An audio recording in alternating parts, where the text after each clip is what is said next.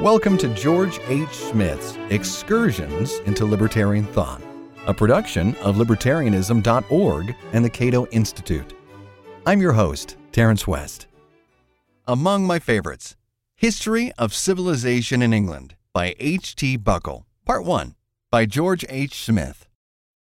From time to time, I'll write essays on some books of interest to libertarians.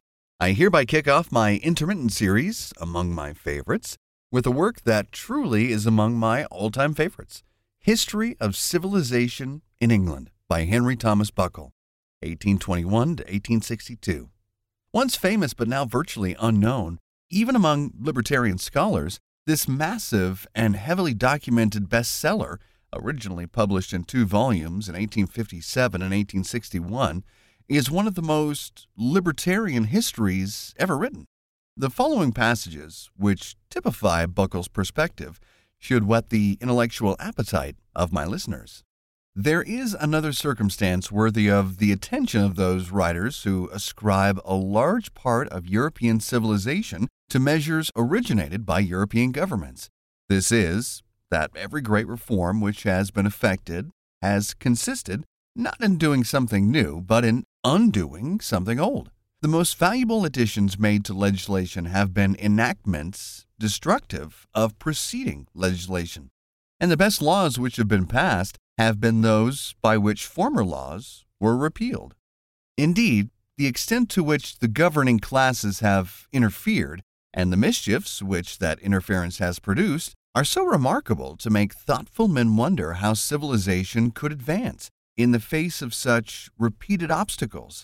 In some of the European countries, the obstacles have in fact proven inseparable, and the national progress is thereby stopped.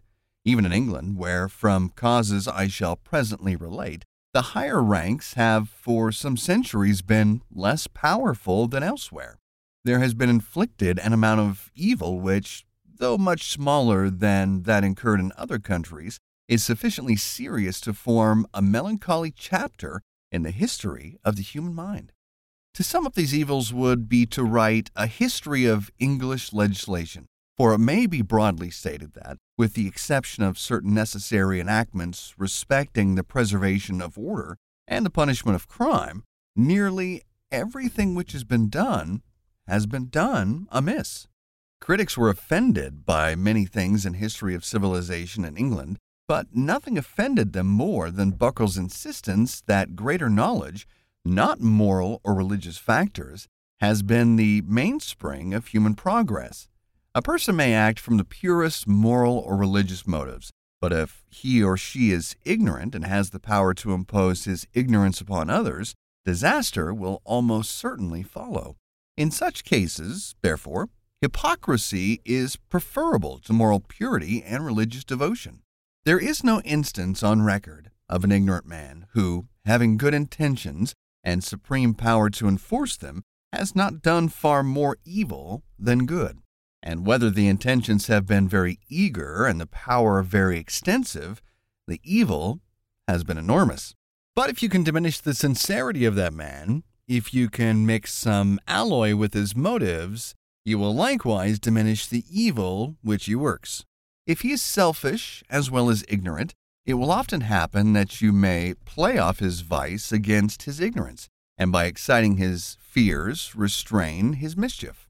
If, however, he has no fear, if he is entirely unselfish, if his sole objective is the good of others, if he pursues that objective with enthusiasm upon a large scale and with disinterested zeal, then it is that you have no check upon him. You have no means of preventing the calamities which, in an ignorant age, an ignorant man will be sure to inflict.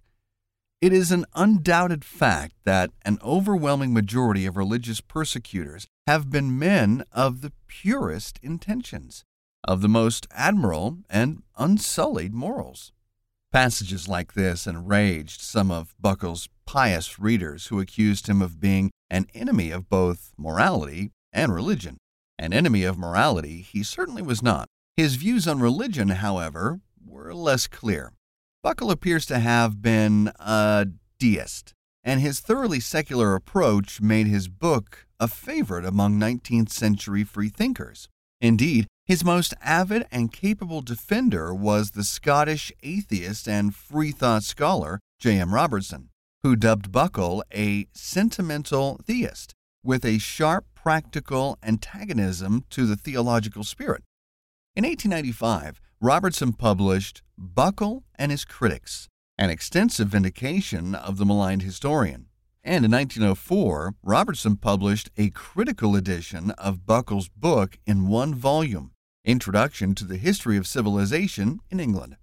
Rather than use Buckle's original title, Robertson retitled his edition Introduction to the History of Civilization in England. He did this because Buckle presented his two-volume work as a general introduction, rather than a history of England per se. This may seem curious, even amusing, considering that the two volumes consumed 1,455 pages. Unfortunately, Buckle didn't live to write his projected multi-volume history of English civilization, having died in 1862, the year after the second volume had been published. We thus have what is probably the longest introduction in the history of historical writing, as well as one of the most original and interesting. Most of Buckle and His Critics is devoted to defending Buckle against prominent critics and correcting their misrepresentations. As Robertson puts it, perhaps no man has been blamed more for mistakes he did not make. But Robertson had his own disagreements, many of which focused on Buckle's advocacy of laissez-faire. He wrote, "In respect of his uncompromising attitude to the principle of protection and his implied approval of laissez-faire in politics, he may be accused of failing to turn his social science to any great constructive account. But it is to be remembered that Buckle wrote exactly when the optimism of laissez-faire was most plausible." This remark displays the condescending attitude of many sociologists during the late 19th century toward advocates of laissez-faire. In opposition to Spencer, Sumner, and other sociologists who opposed government intervention, many sociologists viewed the emerging science of society as an instruction manual, in effect, for social planners. Although Robertson embraced some principles of classic liberalism, such as international free trade and anti-militarism, he is more accurately described as a proponent of the new liberalism that gained traction during the late Victorian era. According to many new liberals, the science of economics, which had been used to defend free markets, was being supplanted by a broader discipline, sociology, the science of society that related economics to one of its branches and condemned the abstraction economic man as an unduly narrow conception of human nature. Thus, any competent sociologist, and there was no doubt that Buckle's history relied heavily on sociological reasoning, who dared defend laissez-faire, obviously did not understand the great potential of sociology to distinguish between beneficial and harmful forms of government intervention. Robertson attempted to excuse Buckle's supposed ignorance in this matter by noting that he merely shared the naive prejudices of an earlier time. Before delving into the substance of Buckle's complex and controversial book, with the purpose of highlighting the parts that libertarians will find most interesting, I wish to sketch some personal aspects of the author. Buckle, like his contemporary Herbert Spencer, was largely self-educated, thereby corroborating Spencer's observation that most defenders of freedom were market intellectuals, whereas most advocates of statism were university men. Blessed with a photographic memory, Buckle, by age 29, could read 19 languages, 7 of which he could also converse and write in with ease. Buckle conceived his magnum opus when he was 19, and thereafter he worked on it 8 to 10 hours nearly every day for 21 years. By all accounts, H.T. Buckle was an entertaining conversationalist.